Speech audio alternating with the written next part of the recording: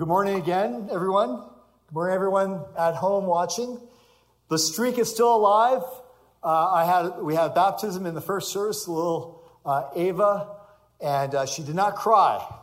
So I'm going on 20 years now of babies not crying when I baptize them, which is a big deal, people, because every baptism I ever did early in ministry, the babies always cried. The adults always cried too, but the babies cried.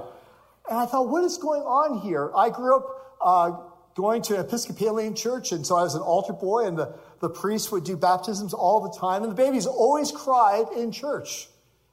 And it was only after I baptized my own son, Jonathan, that I realized I might be doing it wrong. You see, the way they did this in the Episcopal Church, and maybe some of us who grew up Catholic or Lutheran, you've seen a lot of baptisms of babies. The way the priest would do it, he would hold the child over the baptismal font, which was some kind of giant oyster shell, a massive shell. And the child's head would be in his palm of his hands, and he's dangling this child dangerously over the water. So imagine arms flailing, legs flailing. That's just the way they hold it like this and take the cold water and put the water on the child's head. Babies cried every time. And so when I became a pastor, I had the great honor to both dedicate and baptize people in my church and babies in the church. And I would have these kids, and I would do just like I was taught to do, just dangle the kid over the water and baptize them. They'd cry. Something's not working because Jonathan never cries. And here's what it is. No one, no matter what your age, wants to be held in suspension over a pool of water. And so I learned, here's the secret. You hold the child up where they can see you, and they can be mesmerized by my giant forehead, like, oh, shiny thing. And I would bring the warm water up to the child. In the name of the Father, and the Son, and the Holy Spirit. Even Ava, who cried at first when I held her out in the lobby, that didn't count. That's preseason. In the real deal. And so isn't that a picture of the gospel? He doesn't leave us hanging, dangling. The Father embraces us, bringing the water, bringing the Holy Spirit to us. We're back in our series, A Place for Everyone. And we're also back in the Gospel of Matthew chapter 8, which we looked at last week. We looked at the miracle of Jesus healing a man with leprosy. And for those of you who were here last week or you're watching from home, remember that in the scene, Jesus has just preached the greatest sermon ever proclaimed, and he's come down the mountain, and the first person to greet him is a man with leprosy who would be an outcast in society. He falls at Jesus' feet and says, Lord, if you're willing, you can make me clean. And the text said that Jesus reached out his hand and touched the man, and he was healed. And I wanted to really make sense of what was really going on there. The healing, not just of the physical and the spiritual, but even the social. That word in Greek of touching wasn't just a passing touch, but really it was used in other places in Scripture to grab hold. But Jesus reached out and grabbed hold of the man. And by way of illustration, David Wright during the service came and stood in front of the table with me. Now, before the service, I sent a text message to his daughter, Morgan, who's at Colorado State. I said, Morgan, you got to watch today's sermon. Friends, just by way of another announcement for those care packages, our kids that are far from home absolutely love those care packages that we send. They feel that love from the church. So there's Morgan. I texted with her. She says, I'll watch Pastor Pete.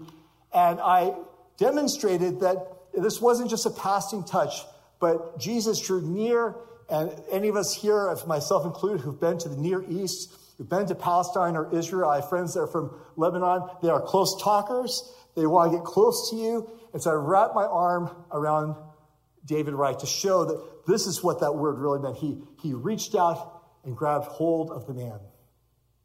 I learned later that day, Morgan did watch the service in her dorm room, and her friends were so curious, they were watching the service over her shoulder. And they're watching the scene, and they're looking at each other and saying, what is your pastor doing with your dad? We don't understand what's happening in this scene. But it opened up this wonderful opportunity for Morgan to talk about the compassion of Jesus, the loving embrace of the Lord Jesus. And it was a wonderful testament of how powerful the gospel is, and even through this medium of being able to live stream services, hundreds of miles away, one of our students who grew up in this church having the opportunity to share the good news of Jesus with her friends. It's such a joy to return to the pulpit after 3 months away, especially to start right out of the gate with talking about Jesus and how he touches our lives and how he addresses the real human experience. I felt it last week. I'm feeling it now. The words of Scripture are coming off the page and are addressing real human need here in this place. Even the title of our series, A Place for Everyone, seems to be resonating within our community. Is there a place for me? Where do I fit in? Like the leper, where do I fit in? I have things that are hidden away, but I'm not welcomed here. Say, no, there is a place for you, and we'll see it again in this morning's text.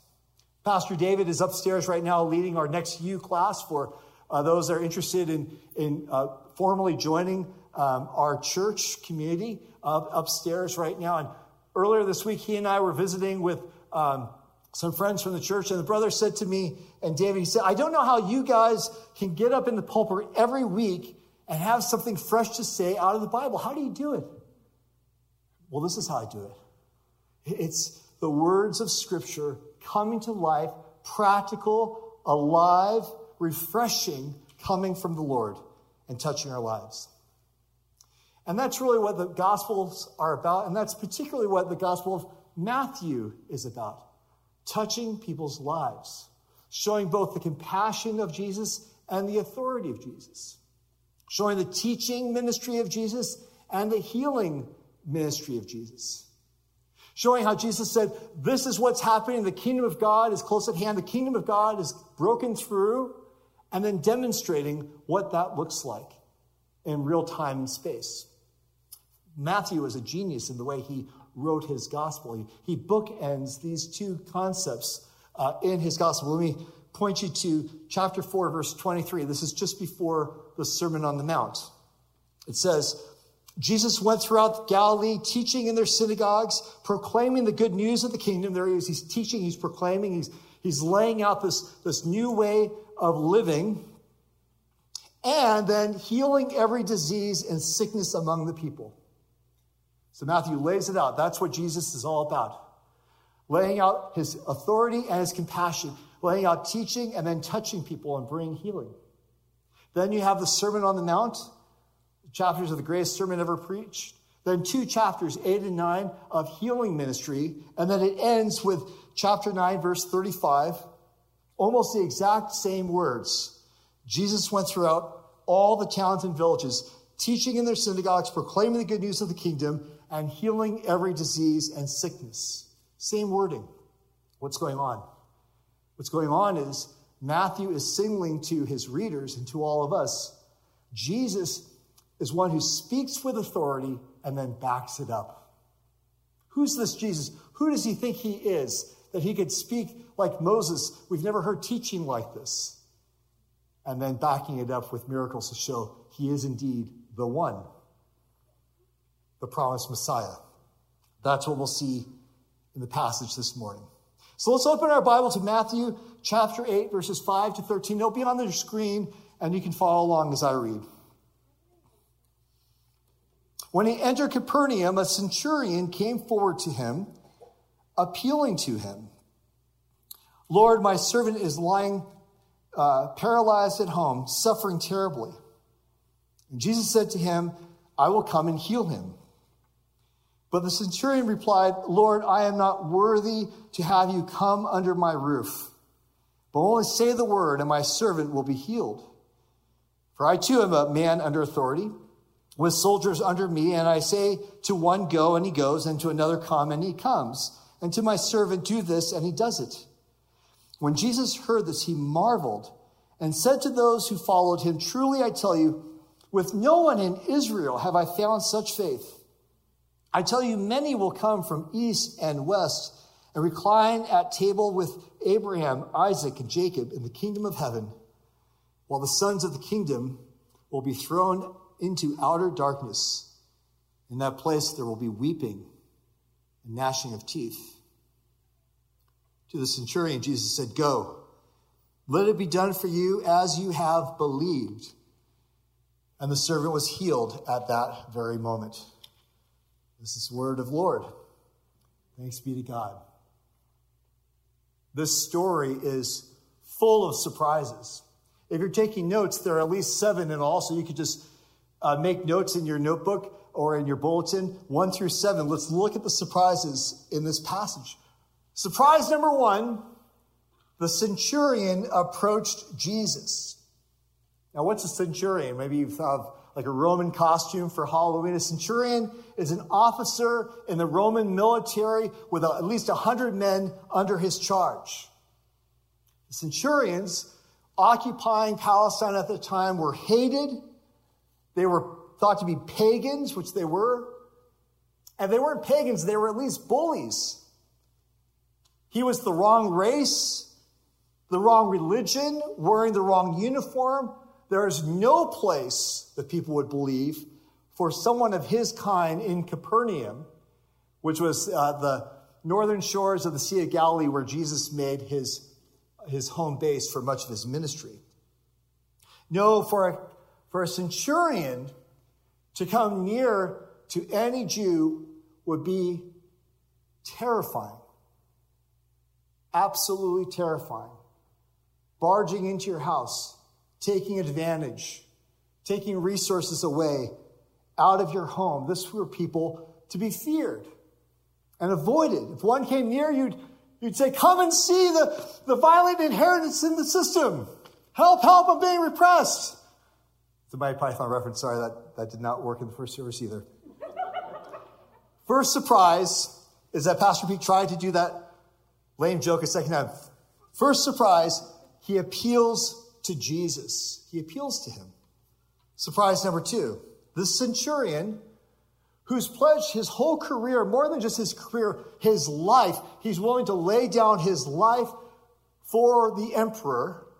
And at that time, the second emperor of Rome was Tiberius Caesar Augustus. This is the second emperor of Rome. Willing to lay down his life for the empire. This centurion calls Jesus, what? What's it say? Lord. Twice. Verse 6 and 8. Now in Matthew's gospel, when you see someone use the word Lord, it's always a believer in Jesus. When it's a non-believer, they refer to him as rabbi or teacher. But here already, out of the gate, Matthew is saying that a centurion, surprise beyond surprise, has approached Jesus and is calling him Lord. What a surprise.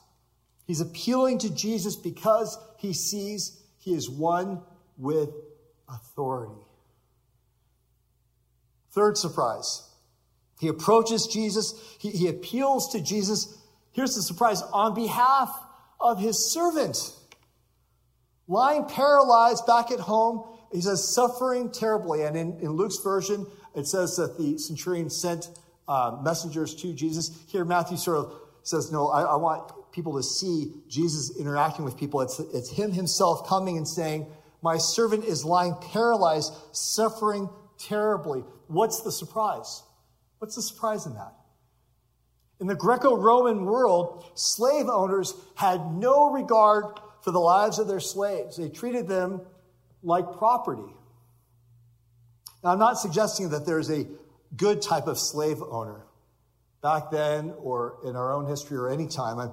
I'm simply pointing out that in that ancient context and in our own, this would be incredibly surprising. The Greek philosopher Aristotle, in his work Ethics, quoting his Ethics, quote, there should be no friendship and no justice toward inanimate things. Makes sense. You don't want to make a friend out of a chair. As well as a horse, ox, or slave. Those were the ethics of ancient Greco-Roman worldview.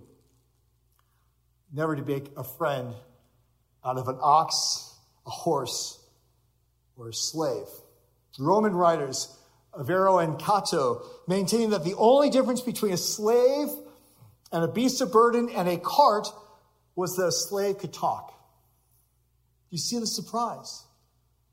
Why would this high-powered soldier have any concern for one of his slaves? And it actually says in the Greek that the slave was a boy. You just go to the marketplace and buy a new one. But no, he comes to Jesus. He approaches Jesus. He appeals to his authority, calling him Lord, and he does it not for himself, not for his own regard or reward, but on behalf of one of his servants. So far, this message is really mostly about the centurion than it is about Jesus, isn't it? We're seeing the impact. Imagine like a giant drop of water that hits a lake or a rock that hits a lake and the ripple effect. And here's the rock or the penny dropping of Jesus' message to the people. And we're seeing here the ripple effect and how it impacts. That question, who's this Jesus who has authority? Here's a centurion. And we see at the end of the gospel, I believe it's the Gospel of Luke, it's a centurion who says, surely this was the Son of God. Fourth surprise. Jesus responds and says, I will come and heal him.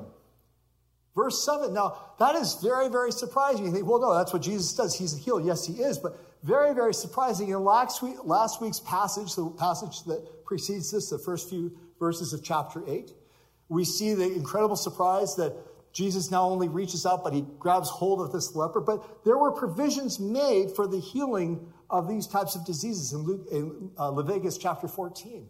So as unusual as that was, and as so much of a horror, people would gasp that Jesus was willing to touch someone and become ceremonially unclean, the man did become clean, and there was provision for him to go to the synagogue, show himself to the priest, pay for the temple, and be restored. But there was zero provision for any respectable Jewish person to enter the home of a Gentile pagan.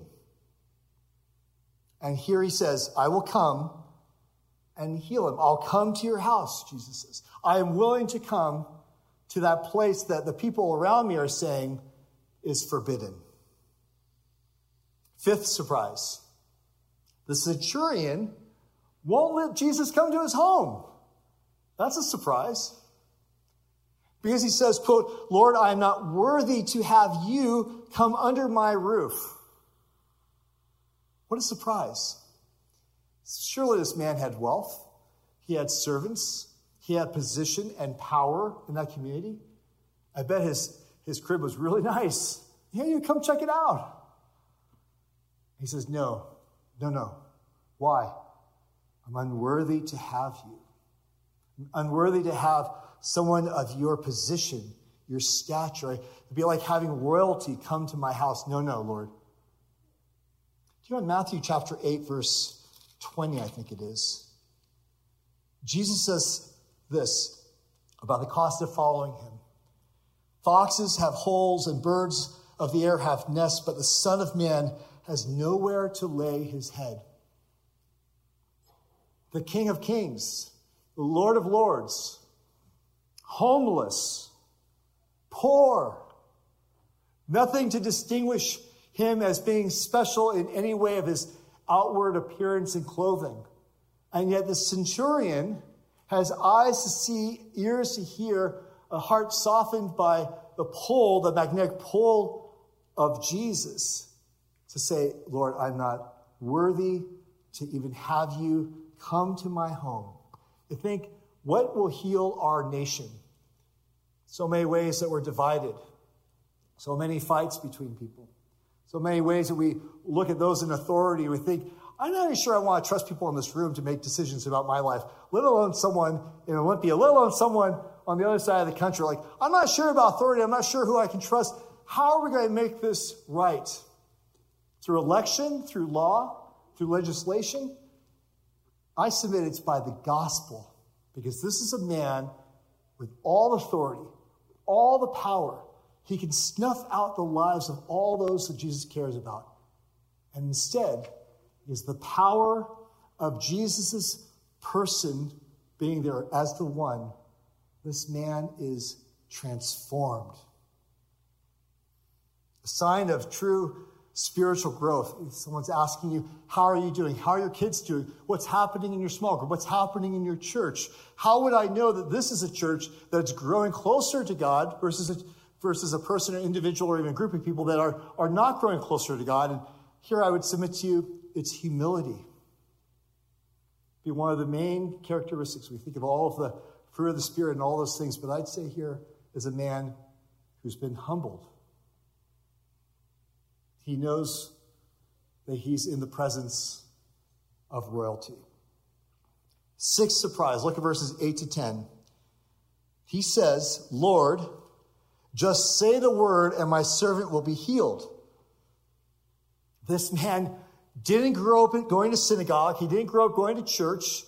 He didn't understand the nature of Jesus' teachings he's just had on the Sermon on the Mount. You've heard it said, but I say to you, this man was a pagan from Rome. He'd have no context to put all the right Sunday school answers. And yet he says here, say the word and my servant will be healed. Zero religious training. And here is an exemplary example of faith. He says, Jesus, just say the word and it will be so.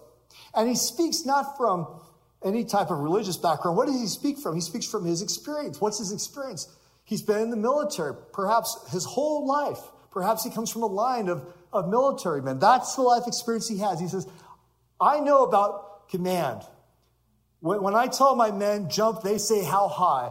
I know how to identify that, not by rank or by uniform. And I know you are one with authority. Matthew says, throughout these stories that we're looking at, faith is acknowledging Jesus' authority and his compassion. And when Jesus heard this, the Bible says, Jesus marveled. He marveled. Only two places in the gospel record does Jesus marvel. Is he astonished? Is he sort of like, wow, for just a moment? Here, and also in Luke's version of the same story, but it would be here with the centurion, and Mark chapter 6, verse 6. You know what that passage is about? When Jesus marveled the second time? It's when he shared the gospel and his power to heal in his hometown, and the people rejected him. He marveled at their unbelief.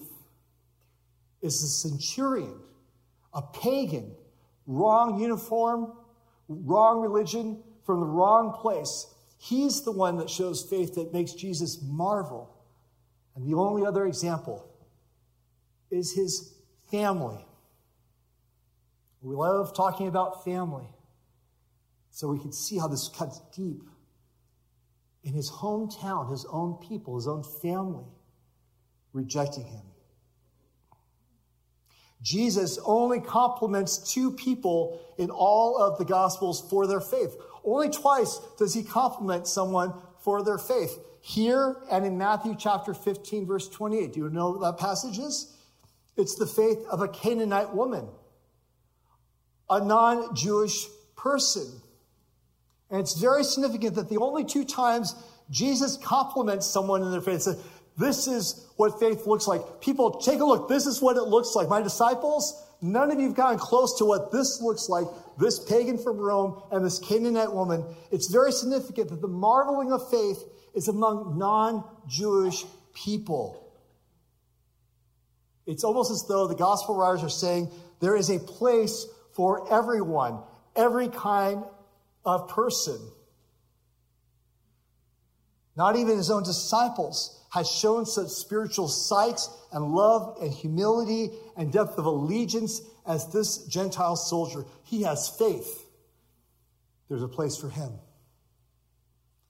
Jesus is long-awaited Messiah, promised throughout the Old Testament scriptures, fulfilled in his coming, his teaching, his miracles, confirmed on his death on the cross and his rising on the third day. And this pagan centurion knew none of that. And yet Jesus, of all people, who knew what was going on everywhere all the time, lets his disciples and lets you and me in on a secret. Wow. Faith is trust and allegiance to me. Seventh surprise, verses 11 to 12. Jesus compares heaven to a banquet feast. This is a theme throughout the Bible. Isaiah 25, 6-9, it says, the Lord of hosts will make a feast, a wedding feast for all peoples. It's foreshadowed all the way back in the book of Isaiah, a prophecy that there will one day be a feast on Mount Zion where all the peoples will be represented. And then the last book of the Bible, Revelation 19:9, blessed are those who are invited to the marriage supper of the Lamb. When heaven comes to earth, there will be a great banquet. The seventh surprise is who's in and who's out. The faith of this pagan predicts that Israel will be hardened spiritually. The gospel won't penetrate to them, but then the gospel will be, by extension of the early church, extended to the Gentiles. So just like Rahab's name is included in the genealogy of Jesus, and just as Ruth's name is included in the genealogy of Jesus, and the wise men from the east are included in Matthew's retelling of the incarnation. Here, the centurion, all demonstrating that the kingdom of God is not limited by social and economic and nationality or boundaries. All people who respond to the message of Jesus are welcomed in. There's a place for everyone at that end-time messianic banquet. And yet Jesus includes a terrible warning. The sons of the kingdom, a Semitic term for national Israel, will lose their claim on the kingdom unless they follow the centurion's example of faith. And so the surprise, number 7, is the super religious aren't in unless they bow the knee before Jesus and call him Lord. However, this Gentile soldier, by his faith, will join the great multitudes of the nation. The story is filled with surprises. I counted 7. Did you take notes of the 7? 7 in all that I can see. But the last point of the story isn't really a surprise at all. But the last verse is Matthew just sort of adds that on. Oh, and the servant was healed immediately. I mean, you get this far into the Gospel of Matthew, like, oh, that's just, of course that happened. There's no surprise there whatsoever. Because whatever Jesus says happens. When he speaks, things happen. Jesus says the word, and things happen. Be clean. The leper is healed. It's done. The servant is able to move again. Be still. The storm is quiet. Be gone. The demon flees. Come out. And Lazarus walks out of the tomb. Follow me. And a tax collector turns into a gospel writer. So here's a challenge for us today, MVC, as Rob comes on up here with a team. Are you willing to take Jesus at his word? It's as simple as that. No quiz, no test, no Sunday school answers. Yes or no, are you willing to take him at his word? And deeper or more nuance in that, to say, what does it mean to take him at his word? What does it mean to really recognize Jesus' compassion and to really submit to his authority? What does it look like in your life right now? What evidence is there in your life right now that you are saying, yes, I take you, Jesus, at your word? This passage is telling us to look to the most unlikely of people who was welcomed in by Jesus into the fold.